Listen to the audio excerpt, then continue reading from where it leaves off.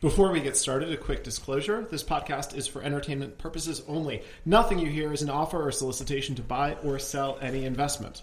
With that, hello, welcome to the Rangeley Capital Podcast. I'm Chris Demuth, a portfolio manager at Rangeley, and with me, as always, is my co-host and fellow Rangeley PM, Andrew Walker.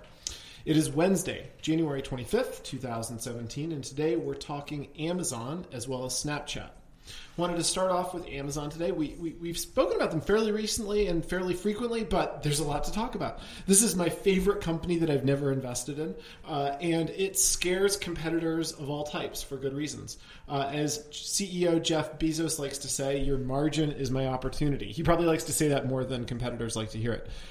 Next in his potential victims list, auto parts retailers. AutoZone, Advanced Auto Parts, and others skidded in response to reports that Amazon is moving in on their space. Amazon has been getting long-term contracts set up with Federal Mogul, some of the other parts companies, and as this percolates out into the press, the incumbents, cushy, comfortable incumbents who've chopped up this market amongst themselves, look like they are getting a reaction. So question for Andrew to start off. What does Amazon see here? Yeah, so it's interesting because I feel like we talk about Amazon so much on this podcast, but we haven't had a podcast kind of focused on Amazon since July. So it's funny. I feel like we talk about them all the time, but this is the first time we're focusing on them in a while.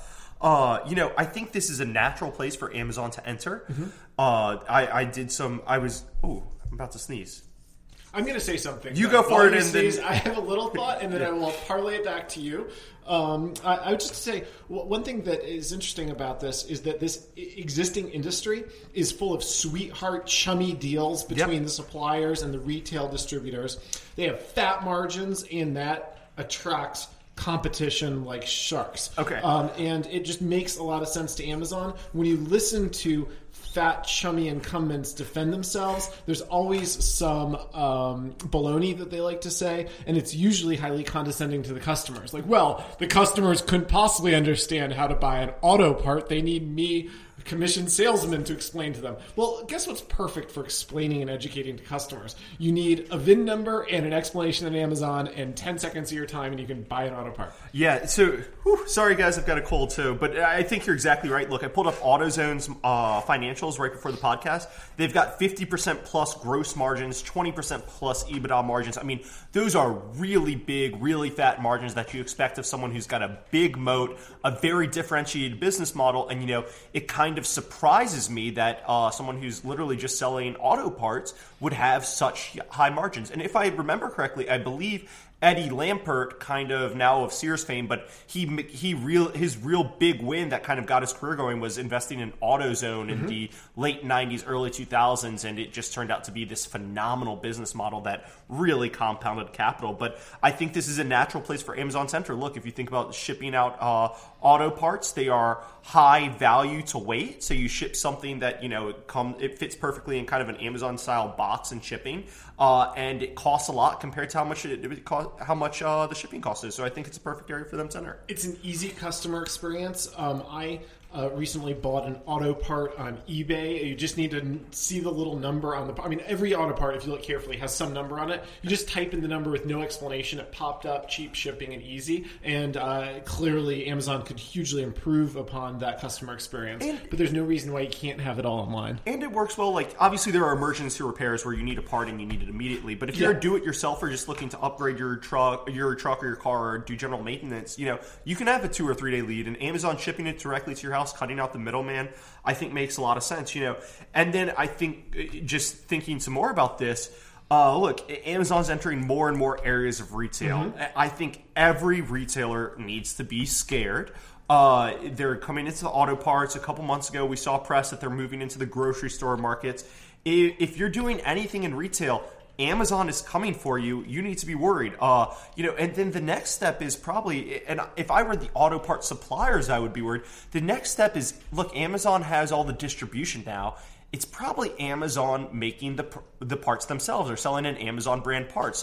We've seen a lot of stuff that says Amazon's moving into the fashion world and introducing their own clothing lines, and I don't see why there aren't Amazon shoes, Amazon parts, Amazon already sells some basic cables for electronics. Like, I think it's a natural extension for Amazon to kind of start licensing their brand and selling Amazon-backed products. So they're already going after the retailers. Next, I think the next step is going after the stuff retailers sell. There's been a lot of auto part litigation with the insurers about whether they need to have identical OEM or simply comparable parts, and the insurers have just run the table on a lot of the litigation, allowing Amazon to then come in, even fulfilling insurer needs on comparable parts they could provide themselves. There's a lot they could do. They're just so dominant in so many areas. They're passing Macy's. This is the number one U.S. apparel retailer this year, and they can kind of try out, usually abroad, then come here with some private label. I think they could, with even less of kind of cultural friction, do private label on auto parts, especially going through insurers where you wouldn't even know. Yep. 100% agree. I think that I mentioned the issue about the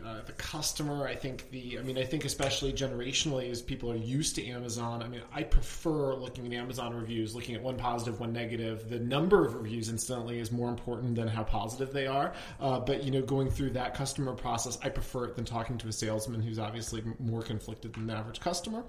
At the same time, you mentioned earlier, they're making a big move into ocean freight.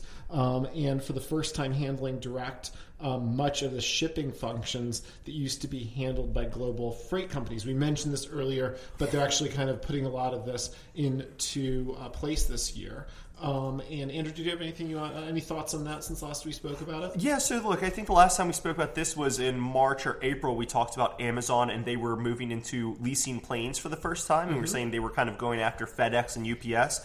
And I think this is a natural extension. If you kind of think about Amazon's business model, it is really, hey, there are thousands of manufacturers in China or anywhere. There's thousands of people making products.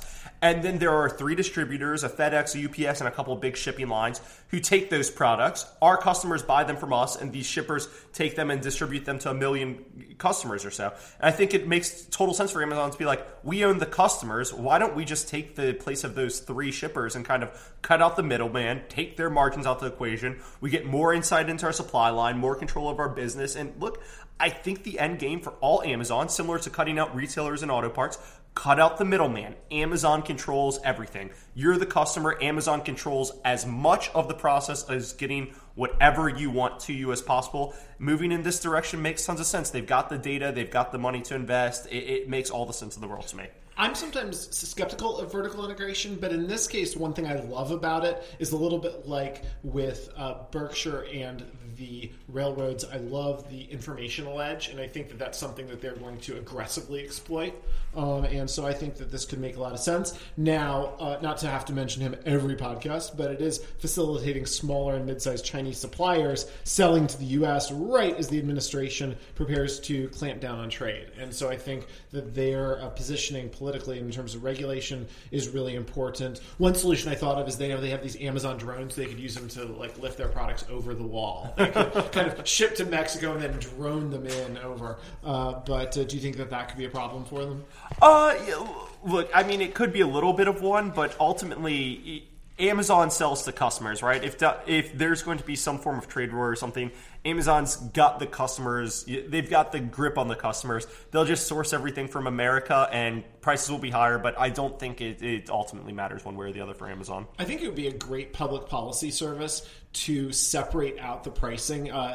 Just last little thought on this. At one point, the FCC went ballistics when the long-distance carriers tried to put a separate line of cost for some of the regulatory compliance. Yeah. And they said, no, we're supposed to take your money and you're supposed to keep it a secret for us. It would be great if Amazon could just list, here is the free open market price, and here is the kind of protected nationalistic price, and you can pick which one, and customers can do either way. Politically, I don't think that would fly under the new regime. The new regime likes good headlines. If Amazon wants to be a good political steward, I don't think they would mess with that. I like free markets and I like snark, so it would appeal to me. New topic, if that's fine with Amazon for now, I'd like to move on to Snapchat. Snapchat is IPOing. Are they in desperate need of new capital? No, but IPOs have become a rite of passage. Snapchat CEO Miranda Kerr fiance and world's youngest self-made billionaire Evan Spiegel is running the show today, and tomorrow he'll still be running the show. He's prepping his company's sale to go public. They've been doing some different things. They just won some litigation against someone who blames Snapchat for their car crash. Car crashes are the fault of people who crash cars, not Snapchat, says the court. They are leaning on ad agencies for huge pre-commitments, kind of $100 to $200 million tickets. Typical of IPO prep. These aren't real contracts necessarily, but they help whet appetite of IPO buyers. Andrew, what are your thoughts on Snapchat, and will you be participating in the IPO? Yeah, so I think it's interesting you said IPOs are a rite of passage because, up until 2012, 2013, the IPOs were seen as a rite of passage. And then recently you've seen, all the big tech unicorns, the billion-dollar startups. We haven't really seen any of them IPO since Facebook, and probably Twitter was the last big one I can think of that really had big unicorn IPOs. So it's interesting that Snapchat is choosing now to kind of open the floodgate. And is this the first in, Snapchat's going to go public, then Uber probably goes public later this year or early next year. And then after that, maybe we get a flood of these kind of new unicorns coming at public. But look, I think you're talking about Snapchat. They're IPOing, and they've set a share class where you buy the shares and you don't have a vote in corporate governance matters. Their founder and CEO will control the vote. He'll control the company, and you'll be kind of at his whim. And it's very interesting because generally you think, I buy a share of stock, I get one vote for that share, and if I buy enough shares, I can kind of influence corporate control and vote against directors if I want, vote against management if I want. Here you can't do that. So, in some senses, I think that's bad. But at the same time, every unicorn that's gone public recently has had a controlled class where Facebook, Under Armour, Google, all of them came and the founders had, 10 voting shares, and then the general public who bought shares had 1 voting shares. And all of them have had to come kind of hand in hand to investors and say, hey, we're going to give a lot of our stock away to charity. We want to change the voting terms for what we've done and give you less votes so we still retain control. And it creates this weird thing where they need approval from minority shareholders, or from the board, even though if the board doesn't give them approval, they can just fire the board and get a new board. So I think, hey, Snapchat, I think they're doing it right. Like, why create that weird incentive system? If you're going to set your control in the beginning, just give yourself control. Don't pretend games where maybe you'll give other people control at some point. Just say, hey, I'm in control, trust me or not, whatever. I personally don't like that governance, but at least they're doing it in a long-term manner, if that makes sense. And it's intellectually honest to say you don't have a vote versus saying, hey, I've come up with this game where I have more votes than you do, and I'm always going to make sure it's a certain amount. Exactly. So I think that they're, I might be expected to be pro shareholder rights in every case and always. However, what I'm more for is honesty transactionally. Yeah. So a company such as Hershey, they are not shareholder maximizing. So it sounds like it's a mantra of mine, maximize shareholder value. No, in that case, the guy who owned it and started it, he put provisions to maximize other things, to provide for a school, for orphans, lovely things. And he has every right in the world to do that. So I care more about founder intent and contractual integrity than I do about shareholders, even if I'm one of the poor schmuck shareholders. It'd be almost like if you went to the Catholic Church and you were like, Pope Francis, you're not maximizing shareholder value here. Exactly. You're not maximizing the wealth creation of the church. Well, he's not really supposed to do that. He's kind of supposed to maximize the faith of all the Catholic religion. But yeah, very good point. I think there's this nostalgic attachment to, I'm one small part of this big enterprise. But guess what? If you own 1 share, or you own 1,000 shares, or you can round your voting control down to 0. I think it's interesting. I always thought that there could be a separate market for votes. There's no duty for minority holders to vote for the interest of other minority holders. You could probably separate that out into a separate tradable market, securitize votes themselves. But this is an interesting character. I think that people look to Evan and they say, he's a young guy. He has his finger on the pulse of millennials. He's accomplished things that Facebook and others haven't, although Facebook's working hard to clone him, and they don't want to lose that by some board. If you looked at the Apple coup against Steve Jobs, I think that's the scenario people fear: older, stodgy suits taking over from the talent and ruining it. But it's not just that. I think I mentioned on our last podcast I was reading the Tesla book, and even the Tesla book. Elon Musk, he's one of the founders of PayPal, and there's kind of a board coup, and they kick Elon Musk out as CEO, and they replace him with, I believe it's Peter Thiel, who is also fantastic, and it worked out well for everyone. But I think one of the things Elon Musk kind of said is, I'll never be in a position where I can lose control of one of my companies again. So I think these guys have learned, if this is your baby right now, you have control of it. If you ever give up control of that, you can't get it back. Even if times are good, don't give it up now. Just make sure you've got control of it. And as you said, we've really kind of seen a small era over the last few years of some, the Cisco deal that was just announced, Jet.com earlier, where there have been unicorn sales instead of IPOs, and now this one is coming back. And it's coming back with somebody, I was saying earlier today, I really don't have that much envy. I think I'm rate fairly low on envy. But you're probably the person lowest on envy that I know, I think. But go ahead. In this case, he challenges it, just the whole, so Evan, what are you up to this year? Marrying Miranda Kerr and IPOing Snapchat, kind of in the same year. That's rubbing it in just a little bit. Just a little bit. I'd also like to throw out that he is one of these dropout billionaires, but I've always cringed about these lessons being taken too seriously by young people. This is an ultimate causation correlation fallacy. If you want to be like him, the whole dropping out doesn't make you one tick more like him. He had great ideas and he had things to do at an immensely high opportunity cost and dropped out of Stanford. Yeah, it's the statistical thing, right? You see a rock star and you're like, oh my God, look at the rock star. They're so rich and famous. And you compare him to a dentist and you're like, silly dentist, but like probabilistically adjusted, dentists live better than rock stars. Yes. Probabilistically adjusted. Now, he dropped out, and I think there is something to say. If you drop out of Stanford or something because you're so passionate about an IPO, it's probably more, or so passionate about business, it's probably more likely to be a unicorn than if you stay in school or you start something part-time or something. But yeah, you're 100% correct there. I'm going to just make a quick jump ahead to my disclosure, which is I have and will have nothing to disclose, I believe, about Snapchat. I am not a shareholder. The smart people will be selling more than buying, I think. I think you're less of a skeptic than I am about the IPO process. I find that this is an example that has almost the inverse characteristics of what I most love about most of the type of corporate events we think about, where there's great information, high incentive for it to be explained, and where there's an information asymmetry, it tends to be, especially with tech IPOs, benefiting the sellers. So it's possible that, I'll look at it, but it's the kind of thing that would have an immensely high barrier. And so that's just something on IPOs. I am a skeptic of IPOs after they start trading as sources of mispriced securities. I think IPOs, if you can get in on them, they're intentionally underpriced to kind of reward the bank's clients. So I think if you could get in on them, you're going to get a pop. That's probably a great deal.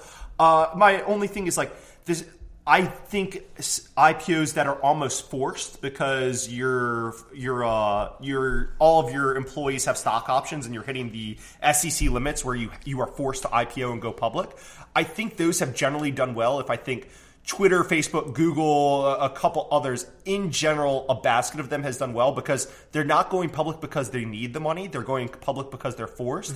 Now, I don't think they are a source of the type of mispriced securities we generally look for, but I do think they're better than the average company who comes to the market and says, hey, I need $50 million in capital because I don't have enough money. I need to go build something. These are, hey, we have to go public because we've just got so many shareholders, cash them out. Our business is fine. Does that make sense? I think it does. It's a great point. I'm just going to end on one last little thought, which is philosophically, if you own something with no vote and no dividend or other distribution, what is the net present value? It really turns back to corporate events. Even if it's 100 years from now, you need ultimately to have some exit just so you can net present value, what it ultimately will be in a form that you get. And I think that brings events back to a type of value investing. But you really better trust that the guys who control the votes are going to treat you fairly in a deal, because there are all sorts of things where somebody has, all the super voting shares, and I believe there's protections built into the non-voting shares to give them economics and deals.